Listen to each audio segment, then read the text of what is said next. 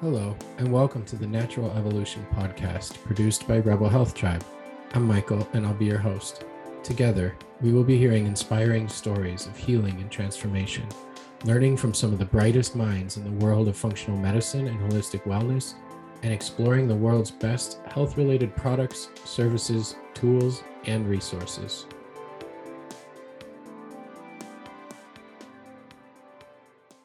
Hey everyone, we are live. Thanks for being here, and thanks to my guest today, Steph. Thank you so much for joining us. You're very welcome. Thanks for having me. Yeah, it's gonna be fun. I feel like I have podcast royalty on my podcast, and it's the day my fancy microphone breaks. So for those who don't know, I'll introduce Steph real quick, but she's a good friend. I lived in San Diego for a while. We were local nearby, did farmers markets, Johnson dinners and things. And so I'm very excited to have you here and to chat about some things that our audience at Rebel Health Tribe doesn't hear about too much. And I think that it will be a refreshing, different topic for them to hear about and something that'll serve them really well. So for those who don't know, Steph Gaudreau is an NTP, which is a nutritional therapy practitioner. She is doing that and strength training and intuitive eating expert, helping women who lift weights fuel themselves better so they get stronger, increase their energy, and perform better in the gym. Her best-selling book, The Core Four, details a four-pillar approach to getting stronger, embracing your body, and owning your power. Steph is trained in biology and human physiology. High five to another former teacher, and is a nutritional therapy practitioner, certified intuitive eating counselor, and a USA weightlifting sports performance coach. Her weekly podcast, the Listen to Your Body podcast, has 3.8 million downloads. That's crazy. She's an international speaker that has been featured in Outside, Mind, Body, Green, Self, and ESPN Radio, and she's super fun and cool. So thanks for... That's quite the list. 3.8 million. Is that current? We're almost at 4, but keep in mind I've been doing the podcast since 2015. So that's still pretty a lot. Does this like confetti or like whistles go off out of your computer when you hit a million markers, or just something? I wish. So today we're going to talk about probably some misconceptions and some misunderstandings around women and strength training and working out in general and eating, and that whole combination there that tends to get influenced for better or worse by like fitness magazine covers and things on TV and indoctrination of what's supposed to happen or what you're supposed to do or not supposed to do. Your journey goes from science teacher, where we were both teachers in former lives. Science teacher, I think it was nutrition first or strength training first, or what was because it was harder to kill radio. But what was your first foray into this world? Was it the training or the nutrition, or did you kind of get into it both, or how did that happen? Well, I've been an athlete my whole life since I was really young, competing in sports. And I found strength training in 2010. Kind of by accident. I mean, I always knew what lifting weights was, but I didn't really start to learn how to lift free weights until 2010. And my journey prior to that, the sport I was doing prior to that was mountain bike racing and triathlon. And my relationship with food and like eating enough and understanding how to fuel my body was not there. And so really it sort of was a transition that kind of happened about the same time, where slowly I started taking steps to eat a little bit more relative to the amount of training and movement and stuff I was getting, what my goals were. And so it kind of happened concurrently.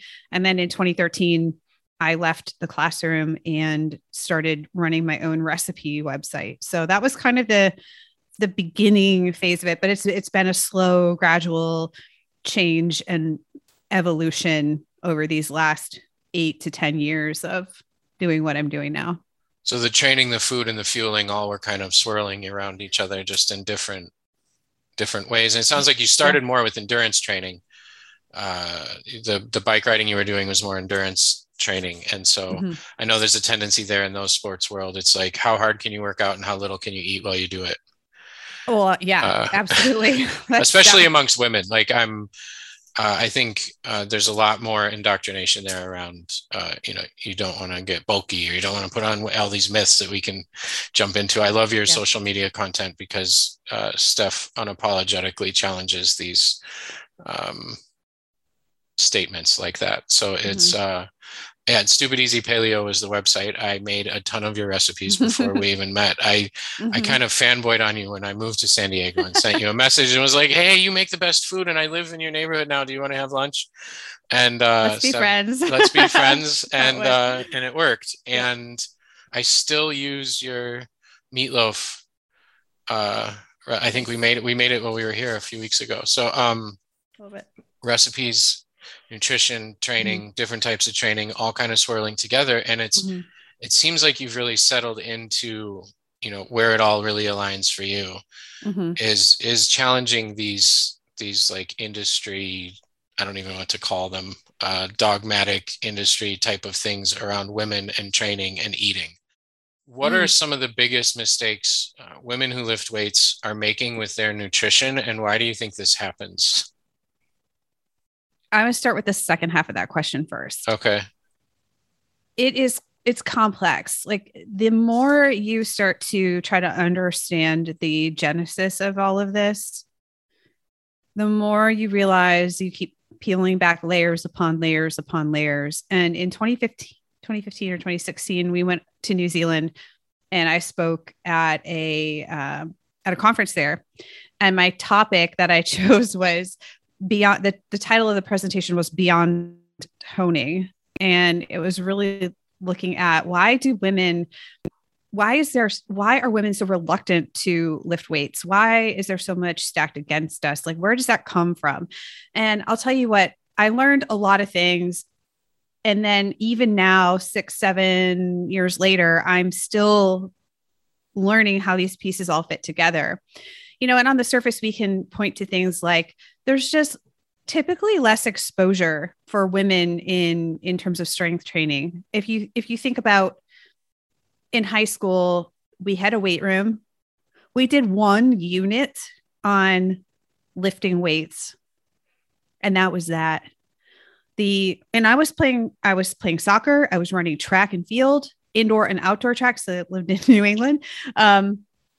And so I was an athlete and I was competing, but the girls teams did not get in the weight room and lift, because I don't know why not. So a lot of, I think slowly things are changing with some of that, but then ironically, a lot of the people who enter into a sort of a personal training relationship with a trainer, or they want to go to the gym, are women or women identifying individuals. And so we have this massive gap. So we have that. We have the pervasive narratives of just the world around us that tells us that women are weak and incapable, and we should be careful. We're going to get hurt. This is one of my biggest pet peeves, is anytime a woman's like, "Hey, I'm thinking about lifting weights," or "Don't hurt yourself." Like, the same thing is so rarely said to men. It's just, it irks me so bad. Because here's some, so people say, well, that certainly, a lot of women are lifting weights. Well, if you look in certain pockets, that is the case. And I think we can credit sports like CrossFit, which has pros and cons. No sport is perfect, or no athletic pursuit is perfect. But I think CrossFit did do a lot for women lifting weights. It reinvigorated things like the sport of Olympic weightlifting in the United States. The membership in USA weightlifting grew by leaps and bounds. Powerlifting has become more popular, especially with women. So we have this idea that yes, like, things are changing, but when we look at the overall picture, if we look at what does the research tell us? It's something like, in the United States, we have the CDC/WHO recommendations for adults in activity, physical activity. It's broken down into two categories: muscle strengthening activities, i.e. lifting weights, resistance training, and aerobic based exercise. The amount of adults who are meeting the minimums in both categories is something like 23-24%. I would guess that's pretty high. But when we filter it out and we remove And again, this was done with the binary of men and women, right? Male and female. Yeah. But when you filter the men out of the equation for women, now we're down below 20%. So we have a need, right? There's a need for us to strengthen our bodies to move more, but also we have this, we have this messaging out there that we should be smaller, right? We're not capable. If we are going to do anything, it should only be for it's the sole pursuit of weight loss at all costs. Doesn't matter what happens with anything else. Being smaller is the best thing. And yet we also have these really difficult standards to try to fulfill. So look smaller, but not like that. Look, like maybe more muscular or quote unquote tone, but not too much. And so we're constantly pendulum swinging between what is the right thing. Do we try our very best by eating less and moving more to the degree that it becomes unhealthy? Or do we just give up and say, like, I can't meet these unrealistic expectations? So I think it's really complex. Obviously, we have things like diet culture in the diet industry. We have weight stigma. We have, access and resource availability, right, for people in different communities and things like that. So it's not an easy question to answer. And at the same time, I just think, you know what, we're not doing well enough by women. We're just not. We collectively as a society in terms of this stuff. It's frustrating. And at the same time, I guess I've kind of made it my my mission to talk about these things and to raise these issues and concerns and say, what's really going on here? I think also people approach women like we're stupid and we don't understand any of this. And so, yes, there is a narrative. Like we have these narratives of like, oh, well, we should just, make long and lean muscles, or we should just focus on toning. Well, but what does that really mean?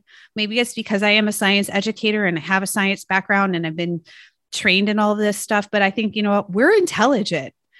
Can we have a frank discussion? Maybe you come in thinking that, I just need to look toned, but what does that really mean? It means we need to build muscle. Okay. How do we start to move you forward toward those goals? And so I think a lot of times it's just assumed that we can't possibly comprehend what this means. We're not all meatheads. We don't all care about exercise physiology and all of that nerdy stuff, although some people like that. But really, how do we talk about it in a way that is what it really is? When we say toning, we really mean build muscle, right? We can't lengthen a muscle because it's attached.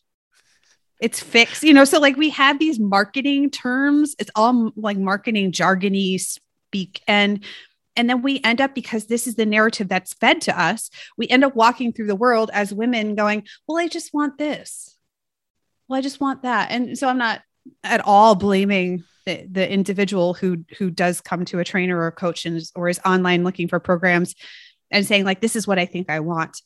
But as the professionals, are we out there also educating? Are we using evidence-based information? Or are we understanding that the needs of women are slightly different than other clients? And how are we going to address that sort of stuff? So I think we just have to do better all around. There's a lot there to unpack.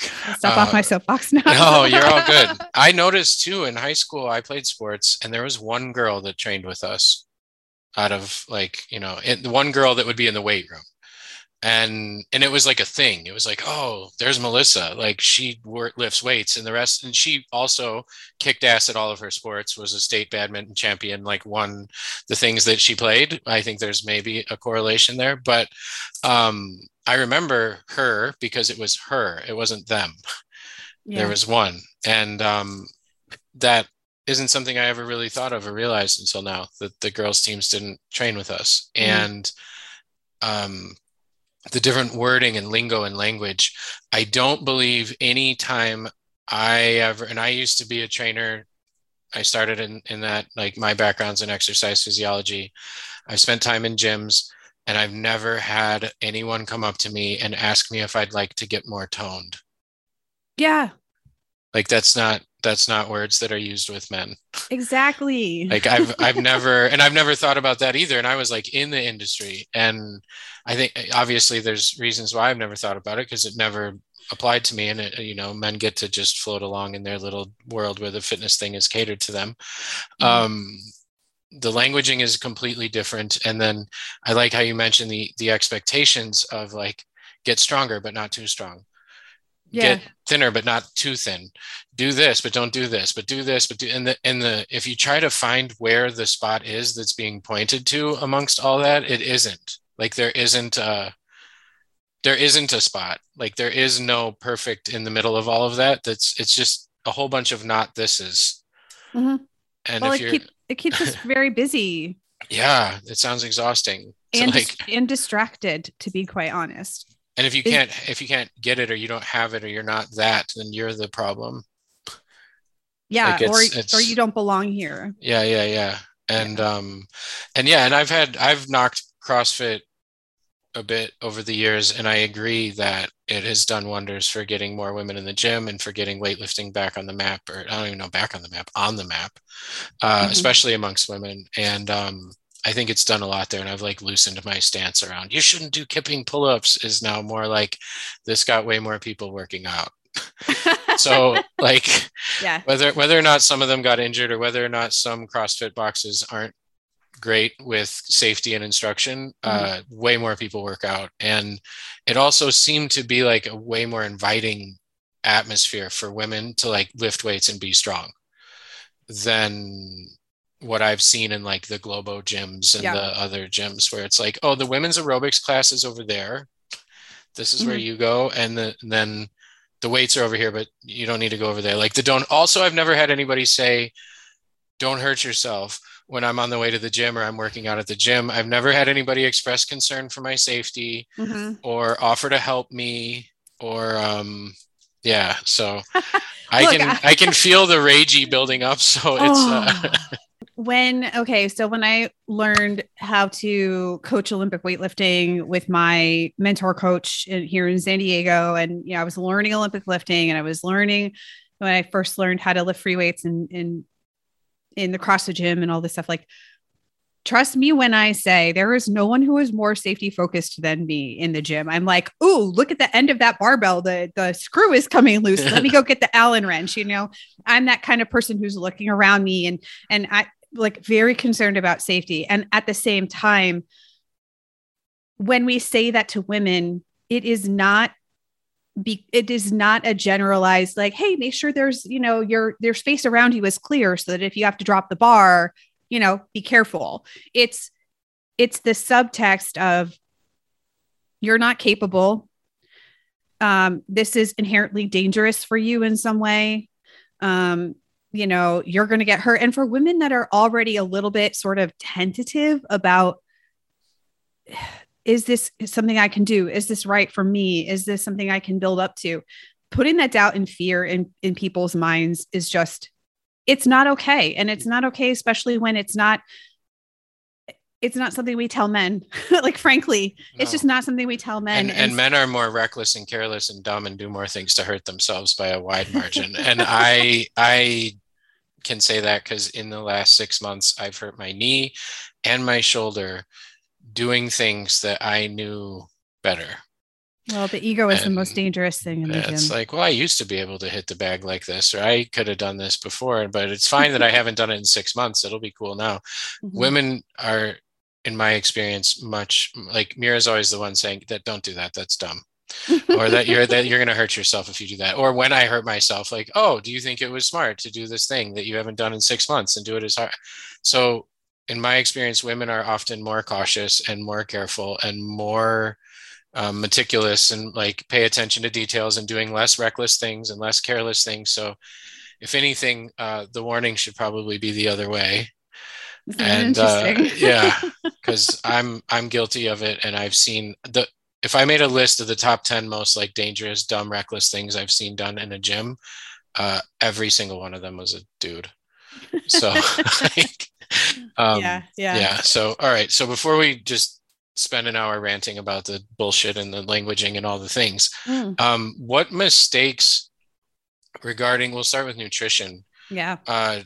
Does this programming and indoctrination and questioning and marketing and propaganda and all this stuff, what mistakes does this lead to regarding nutrition for women who lift weights and work out? Yeah. I mean, so I kind of break this down into a few different categories. So we have to understand, how does a dieting mentality, how does the messaging of the dieting industry and the dieting culture that we're in affect us as individuals? And of course, it's going to be contextual. Of course, it's going to be individual to some degree. But here's what I tend to see is that first, people who are highly active do not take in enough energy to cover their daily energy needs. And this is very pervasive in a culture, of course, in our society where the dominant narrative is eat less. Now, does energy balance matter? Of course it does. Is energy balance influenced by things other than calories that you consume? Yeah. And so we try to boil it down into something that's like a sound bite. And that's one problem. So with women, I tend to see more or less that they're coming in and they're not eating enough food relative to their activity level. Now, if someone is not moving very much, they're sedentary, obviously that means that their energy need tends to be lower throughout the day, but that's not who I work with. Typically, I'm working with people who are lifting weights, they're cross-training, they are stressed, they have really active lifestyles, they like to do things, they like to go out on adventures, whatever. And the thing that matters is like we tend to only think about this in terms of purposeful exercise and say, well, I just need to make sure that I'm like the energy that I eat is like giving me enough energy for my exercise. But we need to remember that our daily energy needs, the biggest chunk of that for most people is our basal metabolic rate, our basal metabolism. Even when they're training.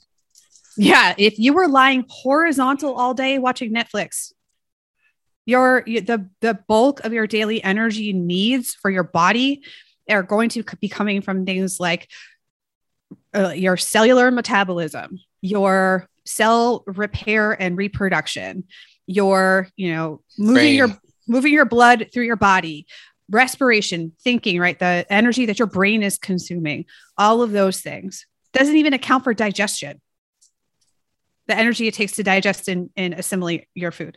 So we have a big chunk of energy need through the day that is strictly going to that basal metabolic rate. On top of that, we stack things like our non-exercise activity, which a lot of people have heard of the acronym NEAT, non-exercise activity thermogenesis, which is just the amount of energy that see, I'm waving my hand right now. This takes energy for my body to wave my hand and to putter around my house and do the dishes, walk around, go to the store, put a fork to my mouth, like all of that stuff. So we have that. And what we tend to see where people think, oh, well, suddenly I've started to, maybe my body weight is changing and going up. What we tend to see a lot is, and this kind of goes to the problem, the mistake here is we cut our energy intake too low. And now our body is trying to, where our metabolism starts to go down, adapt downward to meet this lower energy intake. And our body starts to slow down. We feel less motivated to move. We're getting less non-exercise activity. We're sitting more, right? We're more sedentary. We're just not doing as much. So even if you are going out and doing a 30-minute workout, okay. So we've got basal metabolic rate, non-exercise activity. We have thermic effective foods. So that's how much it takes to digest and assimilate our food. It takes, for example, more energy to digest and assimilate protein than it does fats or carbohydrates. So again, we see women typically going too low protein. So they're expending less energy through that. It's not a huge amount, but it does count for some. And then we have our purposeful activity, our exercise on top of it. So we have all of this daily energy need, but if we're shortchanging ourselves on our energy intake, we're not having enough energy to account for like our immune system, our reproductive system, our cognition and all of that stuff. And over time, and it doesn't take actually that much caloric restriction to make this happen, we can slide into a state called low energy availability, which means we're not providing enough energy for things like recovery, repair, immunity, reproductive health. And so we start to see some of these issues happening with people. You don't need to be an elite athlete for this to happen. So that's a huge mistake that I see with a lot of women that I work with is they're bringing in their mentality that they've learned, which is we just got to eat as little as possible because that's how we avoid the dreaded everything that comes along with, our bodies getting bigger at all. And we start to move less. We start to notice things like maybe we're getting sick more. We are having issues with our menstrual cycle, or, even in men having issues with testosterone and hormone production. We are starting to see more injuries. We're starting to see, poorer sleep, inability to focus. I mean, this stuff, it goes so much further than just in the gym and what you're lifting, but that's kind of another layer. So that's one thing. And then related to that, I would say secondarily is too low protein, being too low in protein intake. People tend to think protein is for meatheads and we don't need very much. And the RDA for protein has become mistaken as the optimal amount that active people, especially those who are lifting weights and participating in sport, need to eat. And that's just not the case. It's the minimum amount you need to avoid deficiency. And, there's a lot of stuff that persists out there. Protein is going to wreck your kidneys. And that's just not supported by the research. So also with the rise of things like plant-based diets, we have to be a little bit cognizant of that sort of like protein energy versus non-protein energy, right? So carbohydrates and fats, compared to protein intake, are we getting enough protein to support our muscle repair and recovery? And what's the energy balance for that? Because we have to think about protein density. So for example, yes, peanut butter has protein, but relative to its fat content and its overall caloric content, it's pretty low. Yeah. So if you're getting all your protein from peanut butter, that's going to be a lot of calories. It's so, we just have to be mindful about like, what are our typical choices? Are we finding a balance that, and I use that word loosely, but are we finding, an intake that works for us and what our goals are? So eating too little protein. And the other one, and I'll probably be very unpopular for talking about this, is skipping meals. And, obviously sometimes this is purposeful with tools such as fasting. But remembering I tend to work with an athletic population. When I talked about energy deficiency, right, there is such a thing as within day energy deficiency. So for example, if you wake up in the morning and you get out there and do your workout, you've been sleeping all night, you've not been taking in any food, right? You're in a fasted state when you wake up. Then you do some training and now you've stacked up all of this energy expenditure and you're midway through the day and you haven't eaten anything yet. And now your body's trying to repair and recover itself from your training. And you're also trying to make up this sort of like deficit of energy intake for the day. And a lot of people just find that that's really difficult to eat the amount of food that they need in a compressed window. For some people, it works. There's also some really compelling research, however, about eating in the earlier parts of the day, especially making sure you partition some protein intake into the earlier parts of the day because of the muscle clock and sort of how the metabolism works in terms of the circadian rhythm and your musculature. There's a study that came out this summer that details that. Maybe we can link to it. Suffice to say, I tend to see better results with people when they start to front load their day a little bit more, with a slightly bigger meal, some protein, right? Obviously, like getting rounded meals is important, but not waiting until the later parts of the day, because now we got more to make up. And especially if we are trying to be aware of how much protein we're eating, protein is a little bit self-limiting because it's so satiating. So it just tends to be really difficult for people when they go all day and then they get to that afternoon and they're like, I got to make up all this food. Because of the satiety factor. For some people, the psychological factor of look at all this food. This looks like a lot. And the mind trash that plays into that. And so that when I start to, work with people and encourage them to eat a little bit more in the morning or start incorporating at least something small in the morning, I'll tell you what, the decline in afternoon sugar cravings is enormous. The sort of bingy type, like overeating, uncontrollable eating because of ravenous hunger goes away. I'd like to briefly interrupt this conversation to let everyone know that we've got a free downloadable Foundations of Wellness Starter Kit. It's available for you right now over at www.rebelhealthtribe.com/foundations if you'd like a little help organizing and implementing all you're learning from this podcast. A gift from our team over at Rebel Health Tribe, producers of this show. And now, back to your episode. So a lot of the things that people struggle with, and then it gets to be a vicious cycle, if we just start introducing a little bit more food in the first half of the day, which would make sense with our circadian rhythm anyway, because we'd be up and about and we're not going to be looking for food in the dark. It just works so much better for so many people. And so I think that would be like the third thing I would say. Beautiful.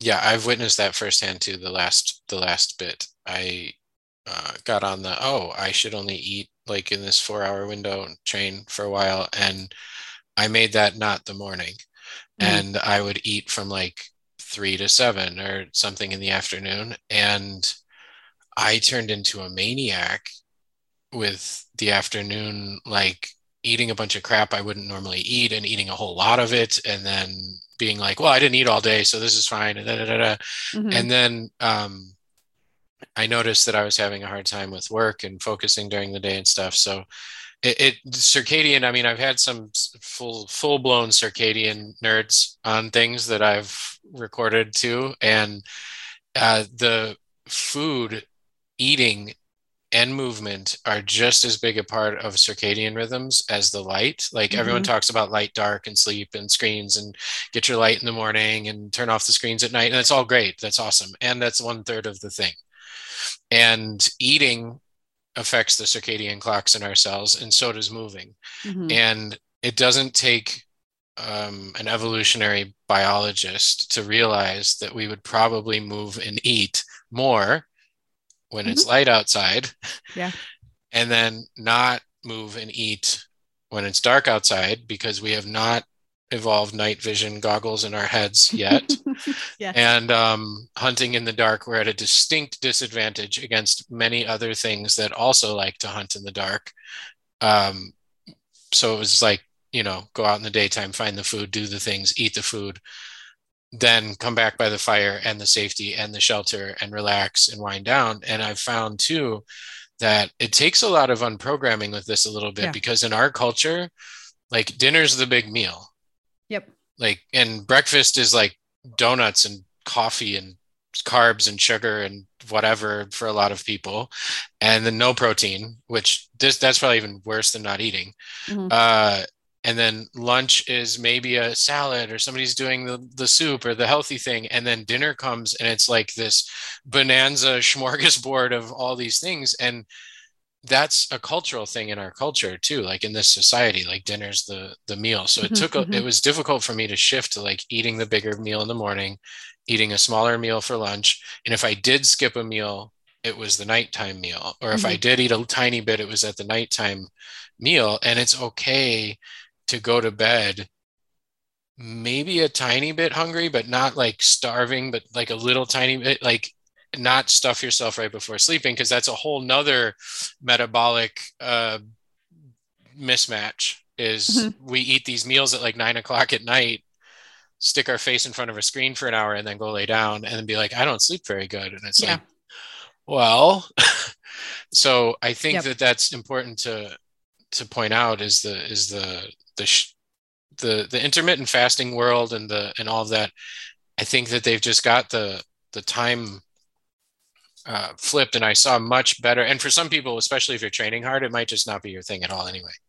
Yeah. Because Yeah, you need totally. you need to eat more. Like the body needs more fuel. Because what I gathered in your explanation about the base metabolic situation and the functions and all that is like, not only if you don't eat protein and food while you're training hard, are your training results going to suck and not get done what you want to get done and not see the results and not get stronger and all these things.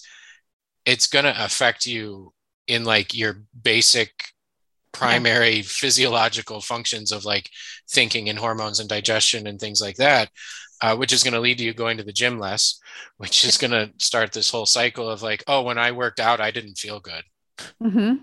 Yeah, absolutely. So, and you know what, a lot of people are familiar with the term female athlete triad, which was, you know, what we thought was only really affecting women in terms of things like menstrual disruption, right, or cessation of the menstrual cycle completely, or hypothalamic amenorrhea, and disordered eating, and osteoporosis or osteopenia, which is, you know, more fragile bones, less bone density. But in recent years, that syndrome has been expanded because we're starting to see it doesn't just affect women. And so now the term that's used more frequently is RED-S, which is relative energy deficiency in sport. And the whole thing that kicks off RED-S, which is the syndrome, the collection of symptoms, is not eating enough relative to the amount of energy that you're expending. Interesting. That was only I did my master's in exercise physiology now 12 years ago. And that was only discussed pertaining to women and the female triad and all of that. And it would be lumped in with how women always tear their knees and need to be careful in training. And then that never mentioned it in relation to men. Yeah. Yeah. So RED-S is being talked about a lot more. And so people might be listening to this and saying, yeah, but I'm not an elite athlete, you know, I'm not working out that much. But they did a study. There was a study done in 2016 in New Zealand, and they surveyed women in a recreational athletic or recreational exercising context. So these are not elite athletes. These are not Olympians. And this study outcome was 46% of the people that they surveyed were found to be at risk for low energy availability. These are recreational exercisers, right? So people who are not necessarily competing or not necessarily at the elite level of sport and performance. And I think it's an interesting conversation to have because, again, we are bombarded by messages that we need to, you know, exercise is going to be the thing that helps us lose the most weight, which is not supported by research, right? Again, movement is wonderful. And let me say that one again. Building strength and building muscle and bone is so important, but the research has not shown exercise itself to be a significant contributor to long-term weight loss or long-term weight loss management, because there's literally an entire zillion-dollar industry built completely around that. I know. And I say that because yes, exercise, it has so many benefits, right? And I think we need to expand the narrative beyond just exercise as a weight loss mechanism. Because here's the thing, even if you are someone who does want to decrease your body weight in for whatever reason, it's going to take, if that's the goal that you're hitching your wagon to, and you're constantly comparing and saying, this isn't happening fast enough, what's going on? Why am I not getting there fast enough via exercise alone? The likelihood that you're going to stick with exercise and get all of the other positive benefits that are associated with it, even things like mental health. Okay. So there's two meta-analyses, 2018 and 2019 respectively, that talked about the positive benefit of weight training on anxiety and mild depression both. Are those the only things? No, of course not. But anyway, you know, I think there's an overstatement of like, and this is why we see January, new year, new you, you know, just get in the gym. I think we need to welcome everybody who wants to go to the gym and not treat it like we're like, oh, all these people are encroaching. But I wish that there was a healthier narrative in place in the industry that A, doesn't assume that everybody who comes in the gym wants to do it to lose weight, and B, talks about the other positive benefits, and we're looking at, hey, you know what? It's not, there are other things that go into, like, for example, weight management, other than just the amount of cardio that you can do. Yeah, for sure. And I mean, that I've seen that I also run in circles. We're way more educated on this. So I think that some of my friends are more up on this than like the last podcast we recorded. I don't know what episode or what order they're going to air in, but was with Dr. Jared Sigler, who specializes in like neurodegeneration and brain functional neurology and stuff like that. And he mentioned, I said, what are the three. He was talking about all these different neurodegenerative diseases and how it's an epidemic of like Alzheimer's and dementia and all this stuff. And he works with it. And it's like, if people really understood the amount at which those things are increasing and how prevalent they are, like there'd be alarm bells going off, and this would be like, hey, this is unsustainable. How do we change this? And the number one, I expected him to talk about like toxicity or maybe something more related to diet or circadian biology or trauma or something else. What are the three main factors that are contributing to like neurodegeneration? And the first thing on his list, and he said it was like 1 and 1A, is a sedentary lifestyle. That exercise, both strength training and aerobic exercise, increase blood flow to the brain. And studies have shown that it's like neurogenesis. So for healing brain injuries and healing neurodegeneration and doing these things and building new synapses in the brain and new connections, there's something called BDNF for the brain nerds out there, and exercise spikes BDNF and blood flow in the brain and all these other things. And it turned into like a discussion on exercise in a podcast about neurodegeneration. So it's not just to lose weight. And I love that when those studies come out and show that like weight loss alone is not a factor, like is not a leading factor in weight loss. There aren't studies that can demonstrate that it is. I was so confused because even in my master's program, that's what they taught us. And I'm like, but wait, where's all the science that made the entire curriculum of my training? and there isn't any, but you get, the brain benefits, the overall benefits, and for women, especially the bone density increases and osteopenia and osteoporosis. And I would guess the way things are headed, there's going to be more of that in men too. Bone density issues in older age and things, because men are more sedentary and less physical jobs and all of that. So yes, exercise because it's awesome for you.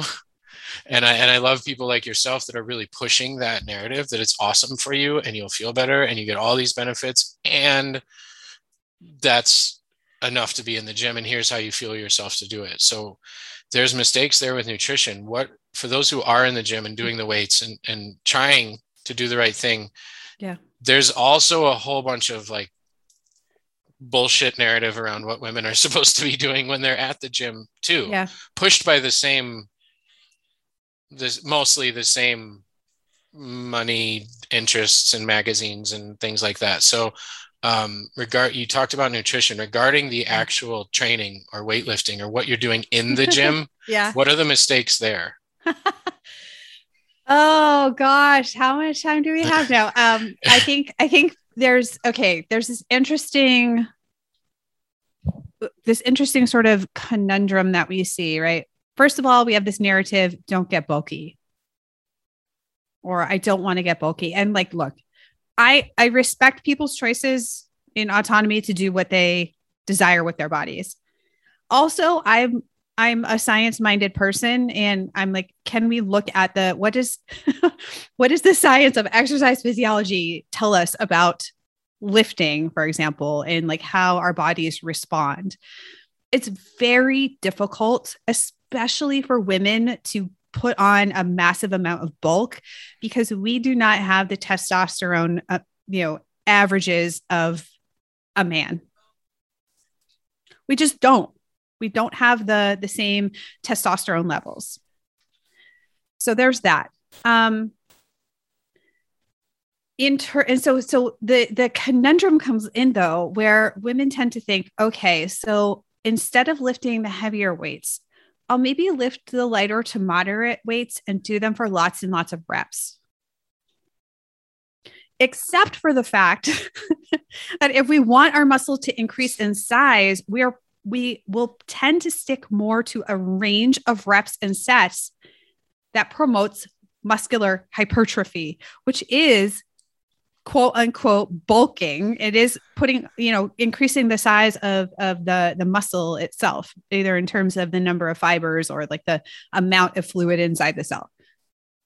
So women who do go into the gym who are like, ooh, ew, I don't want to look bulky, tend to stick to those lighter weights because they think that it's going to prevent the size of the muscle from growing, which is actually doing the opposite. So for people who are really concerned with, I don't want to look bulky, or I want my muscles to look smaller, knowing that it is controlled by other factors, for example, genetics. People are always like, your shoulders are so jacked. What do you do for shoulder stuff? And I'm like, I don't know, a few sets of presses every week. And they look at me like I must be lying, but just how I'm built, I tend to build more quote unquote muscle tone in the upper part of my body. It's just how my body's put together. So if you want to get stronger, you do want to stick to a lower repetition, relative to you, heavier weight. If you're really concerned about looking bulky or putting on mass, there's a whole industry devoted to putting on mass.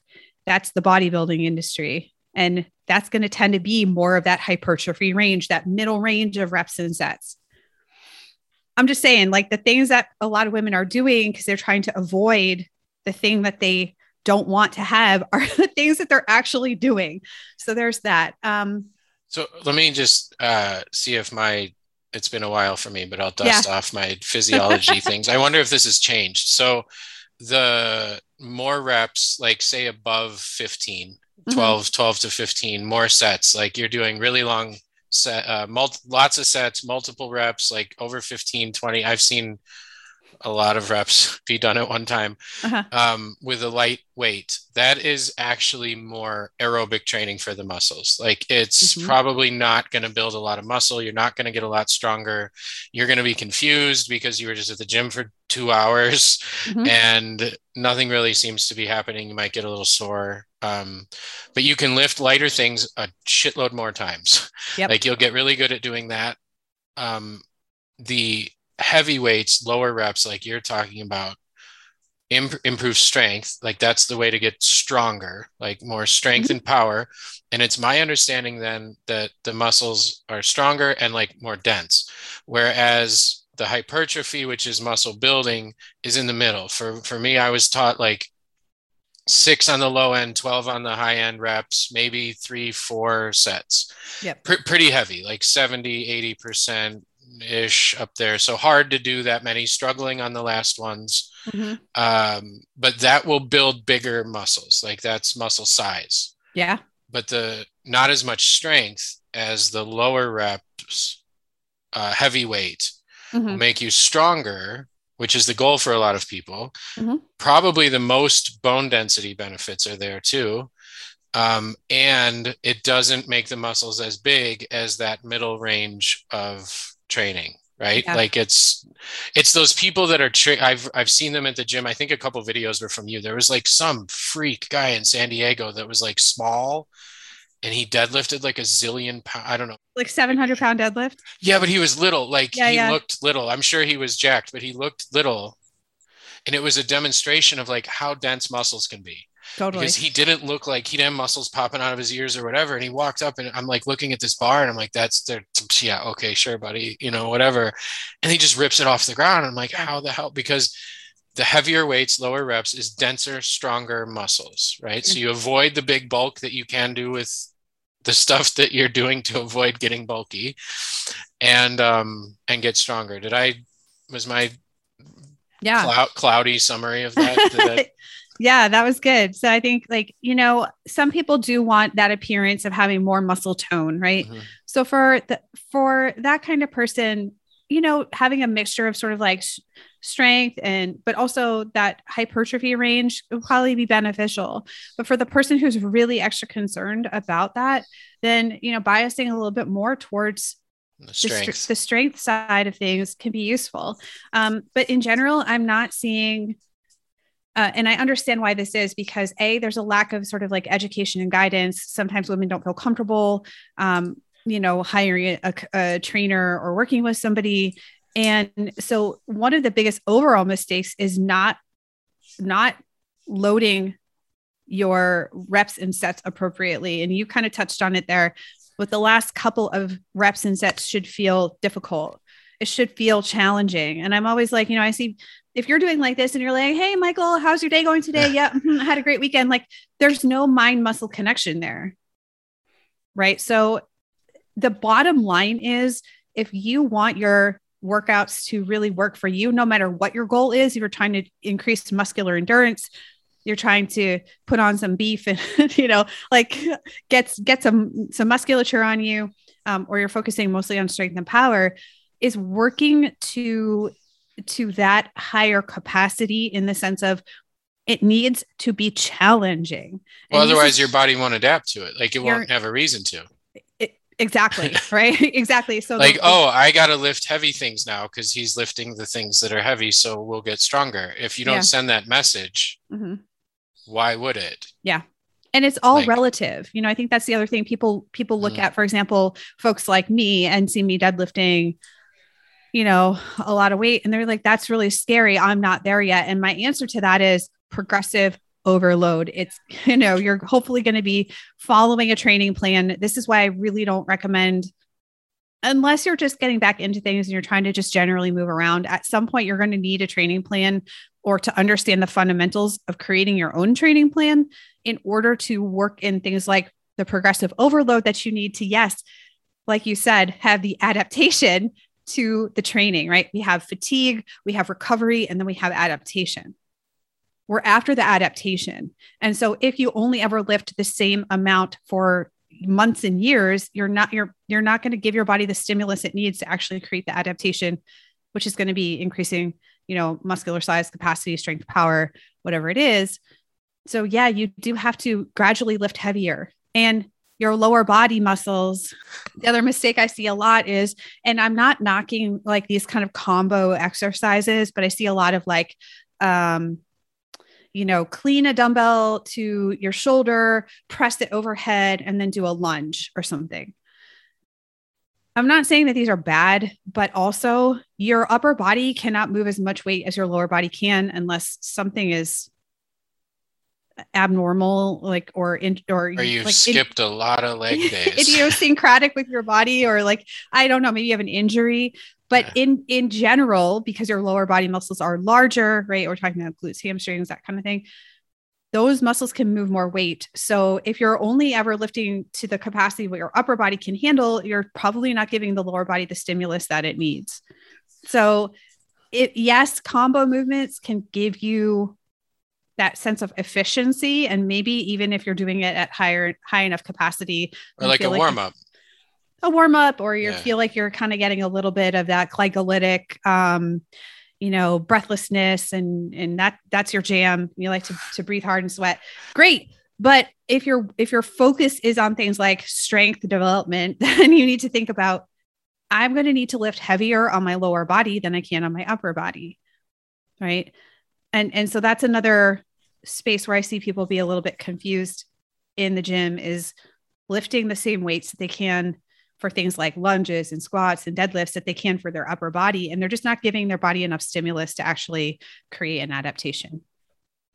That makes sense. And it mirrors what I've seen a lot too when I was in that world. And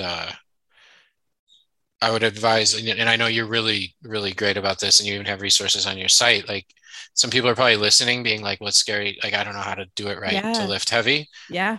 You don't need to work with a trainer forever. Mm-hmm. I would highly recommend, like, if this is interesting to you and you want to start lifting weights for strength and try it out, that you do find someone to work with to assess your form and get you started in the right range of weights and exercises that work for your physiology and your skill and your coordination, and that it's just like learning any other thing to do. And so we're not saying like walk into your nearest gym right now and throw the most weight on the bar that you could possibly lift and then get under and try to squat it. Like, and I know you preface that, and you've got great resources on your website. And I can almost hear some of the like, oh, I don't know how to do that. And that's okay.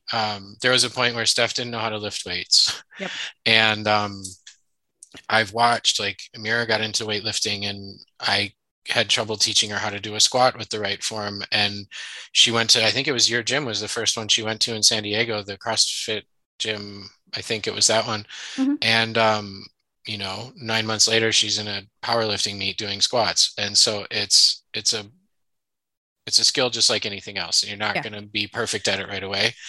And I like what you said about it. It's relative, like what's heavy. Oh yeah. So that person is, because I've seen your videos this week. Don't downplay your awesome deadlifts, but it's intimidating. Like, I was like, damn, and I can't do that right now. So it's all relative, and it's just it's what's heavy for you, and it doesn't matter. Like, there's that edge too, like, of looking around in the gym being like, oh, I'm not lifting what that person's lifting, so whatever, and who cares? Yeah.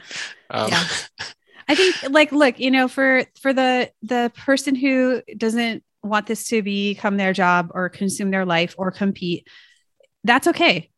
You're still going to get a huge benefit if you can focus on those main movement patterns. We're looking at 2, maybe 3 full body sessions a week.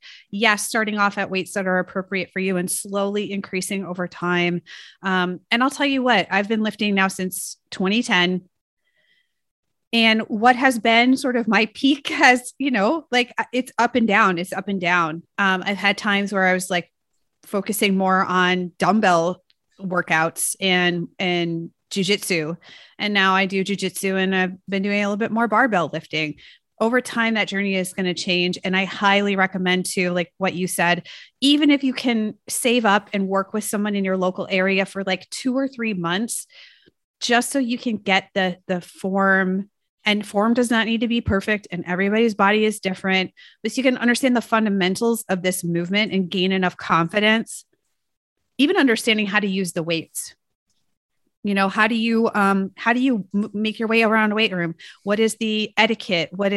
How do you load a bar properly? How do you drop a bar properly? Or how do you lap a set of dumbbells to do some, incline bench presses or something like that? Is like just working with somebody who can guide you and understand your goals and where you're trying to go, even for a short time, can be super, super helpful. A lot of people reach out to me and say, how can I get started? Do you have a program for me? And at this point, I still don't have a program for just uber beginners who've never lifted, because I really do think it's hard to teach it virtually. I don't believe that it can be really well done virtually. You could give feedback on form, but even that is like the second level. Yeah. Like you mentioned, how to get the dumbbells up, how to do this, how to stay, like that type of stuff. And there's hands, like there's touching, there's cueing, there's feel this, do this, feel this here, like type of stuff. That I think so too. I see so many of those programs marketed like, launch your weightlifting the right way. And it's like, I don't even know. Even if we were on Zoom and I was like, I don't feel like it's the same. I know we don't have a ton of time left. I do want to ask, your book's The Core Four, and I think you focus a lot around 4 keys to unlock your strength. And so, I know we took up a lot of time with the other conversation, but I wanted to hit this before we went, and then we can talk about how people can find you and what you've got there for them when they get there. But what are these 4 keys to unlock your strength? Yeah. So in my group program, we cover these 4 like fundamental things. The first one is fuel. So, here's the thing. I believe that food and nutrition is obviously a piece of the puzzle, but I also think that food is more than fuel. So that's my perspective on things. There are some coaches or people out there who are like, food is just fuel, and it's like just a matter of calculations and spreadsheets. And that makes me feel so sad. I'm like, but food's also delicious, and it's culture and it's connection and it's tradition and memories. And it's more, to me, it's more than just that. So that's my approach to things. And so I also take a sort of an additive, more, I guess you could call it holistic approach to that. So if somebody's listening to this and you're thinking, I've already done like the macro apps and the weighing and like logging of all my food, and I don't want to do that again, then come just DM me or message me, because this is really the space that I operate in. And I feel like a bit of an outlier most of the time. That's a controversial thing to challenge the food is just fuel dogma in the training world sometimes. Yeah.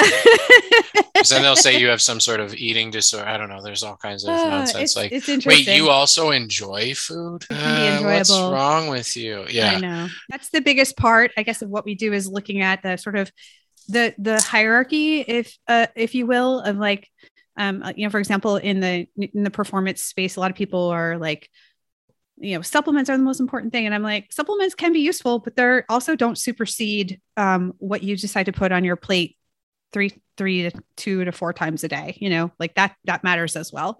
And we talk about things like pre and post workout. How do you decide what you need? How do you build a plate of food? And that kind of stuff. So that's the first key. The second key is lifting. So obviously some of the stuff we've talked about today, like just sort of cutting through some of the BS with training, and then also how to empower people to go out and find a coach or find a trainer. And one of the people in my program actually at one point was looking for a new trainer, and based on some of the things that she was learning from me, like, okay, well, this, you want to be looking for things like progressive overload and just empowering people to understand how to assess what they're using, whether it's a gym, an online program, or whatever. She ended up firing the trainer because he just wasn't up to snuff with what she wanted. So there was that. The third key is recovery. So really looking at the different pieces of recovery. And again, looking at the conceptual principle nature of this, like, why does recovery matter? How do we start to incorporate more recovery? Because this is really where we get the benefits of our training. And then the fourth one is calm. I call it calm because calling it stress management for a lot of people is just already stressful, but really looking at the impact of things like stress, that not all stress is bad, and how we actually get stronger when we incorporate stress, because we need to create, for example, micro tears in the muscles and recover that. We need to put, force on our bones so that our bones start to lay down more minerals. Like that's how we get stronger bones. So understanding the role of stress, how to deal with the parasympathetic and sympathetic nervous systems, how to look at either biofeedback from your body and or data from wearables and stuff like that to sort of inform your training and start finding the best mix of things for you. So those are the 4 keys: fuel, lift, recover, and calm. Cool. I love, I'm actually a convert on some of the wearables. I was like a curmudgeon, like, I don't know. I was like the old man who doesn't know how to work the VCR. So like TVs are bad, but like there's some concerns in like this functional medicine space and things that are legit with like, high EMF exposure and things like that. But there are some now that are very conscious of that, like the companies, and the products and things. And someone, I think, Jessica Drummond, I believe, I had a podcast conversation with her recently about women's health, and she works primarily with like pelvic pain and women's health, and a lot of things that she found were correlations in their lives to like stressful events or stressful relationships or things about work, and then their symptoms would spike or whatever. And she had every one of her patients start wearing, I don't remember which one. It wasn't an Oura ring. It was something that gave more real-time feedback that they could check all the time. Mm-hmm. And it would show them, it was heart rate variability. And it would show them every time I'm around that person, my heart rate variability drops, which we're not going to get into heart rate variability here, but you don't want your heart rate variability to drop. It is bad for recovery, bad for training, bad for sleep, bad for, it's all cause mortality, like you name it, and you don't want low heart rate variability. And what she found was that compliance with setting boundaries, which was what she was talking about, was that it helps her patients set boundaries, like of when I have to go to that place, I can physically see it affecting my body. Or when I have to engage with that person, I can physically see it affecting my body. Or in the training aspect or the eating aspect, it's like, I underate these 3 days and I'm seeing it affect my body, or I overtrained these 3 days and I'm seeing it affect my body. I was converted because of the capability that it gives coaches and practitioners to really show the people like, hey, this is viewable now. It's not just you have to take my word for it. It's like, if you're using one of those things for your calm part of your program, they can literally, you can see now, because magic, you can see that person stresses me out and my body responds in this way. Or I stayed up till 1 a.m. last night watching Netflix and my body responded in this way. And for a lot of people, just feeling not awesome isn't enough. Yep. Seeing the number tank on the thing, that's enough. And that helps with compliance. It helps with like correlating this equals this. Yeah. And so I'm a convert, and I think that that's brilliant to use them for that. And I think that's a very well-rounded approach. And I think that the work that you're doing and what you're advocating here is like really a fresh breath in the just smog-filled world of nonsense when it comes to like nutrition and eating for training. I mean, I was at a master's level taught basically that you want to feed people as little as possible and beat the hell out of them as much as possible. And that will get you the results that people are going to be paying you to get for them. Yeah. And somehow that's still prevalent. We're in like the 1950s and a lot when it comes to like the fitness and nutrition world. So I give you kudos for your loud announcements and calling bullshit on things that I love the memes that you share about, like, do you know how many miles you have to walk to cover that pie that you ate yesterday on Thanksgiving? And the answer is like, who gives a shit? Or like whatever the thing is, like those type of things, like, oh, I ate this thing this one time, so I have to run 19 miles to like that. I love how you challenge all of those just indoctrinated nonsense that so many women are walking around with that are harmful. It's like we're laughing about it because it's silly, but like this stuff is harmful for people. Yeah, 100%. And it's and I know that when you challenge industries in their dug in like financially motivated, dug in dogmatic type of things, that there's backlash there, and it's not always the easiest thing to do. So and Steph's super tough and super strong, but you're also like a caring and sensitive person. So I just want to acknowledge that like sometimes that's probably not easy to receive that kind of, I don't know, backlash or arguments or people like, but I read this thing, and they'll send it to you and whatever. And, you know, like everyone that I try to bring in here, you're trying to help people. And I think this is really valuable work and information. So if people want to learn more and check out, you mentioned a group program, you do one-on-one coaching, you have a group program, there's some do-it-yourself programs on your new site. We'll have links below and everything to make it easy, but where would they go and what are they going to find when they get there? Yeah. So you can go to my website, stephgaudreau.com, and you'll find the group program, which if what we talked about with the 4 keys is interesting to you, I tend to launch that every few months. And so we'll, get in there, do some live teaching and coaching, and you get to learn directly from me in a group setting. So that's Strength Nutrition Unlocked. You'll find that on the website. Currently enrolling for that. I have one-on-one coaching. So I truly believe that there is no cookie cutter. I am also under the belief that if you want to work one-on-one with somebody, is really getting in there and communicating with them and getting face-to-face as possible, which for us these days is Zoom.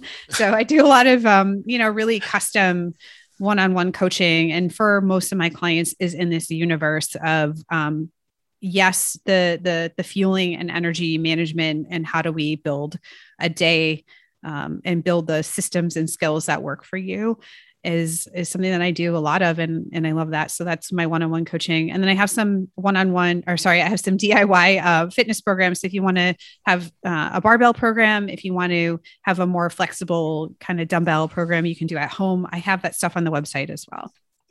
Perfect. And I've seen your evolution from where you started, where it was super stupid easy paleo and harder to kill radio. And I've seen different iterations, and it really, from my perspective, has been, kind of swirling around this thing that you seem to have found. Yeah. And I'm glad that you have, and it seems very settled, and it seems like it fits you really well. And it seems like playing around with different comment of like food and exercise and this and this and this. And it just, for me, it just visually, for people who can't see the camera, it's like swirling around this moving target. And I feel like you've really latched onto that moving target, and that it feels aligned. Like it feels really aligned, and it feels like what you, all of that got you to this, of being able to combine these things into something that really helps a population who needs some re-education and some help and some guidance and some support. Like group programs are awesome for that aspect of it, for going through it together in a cohort and support with others and the teacher. And so thank you so much for coming on and for sharing all this, and for forcing me to dust off some of my old physiology training and things. So maybe I'll go lift a little in your honor today. And thanks a lot, Steph. It's always great to connect, and we'll talk again soon. Thanks for having me.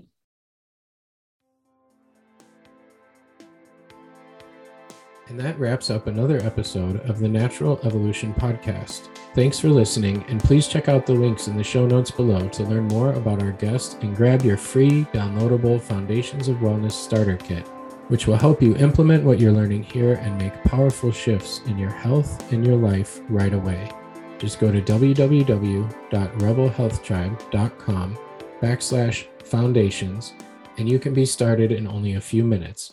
If you enjoy the show, please drop a rating, review, or subscribe to stay in the loop with future releases.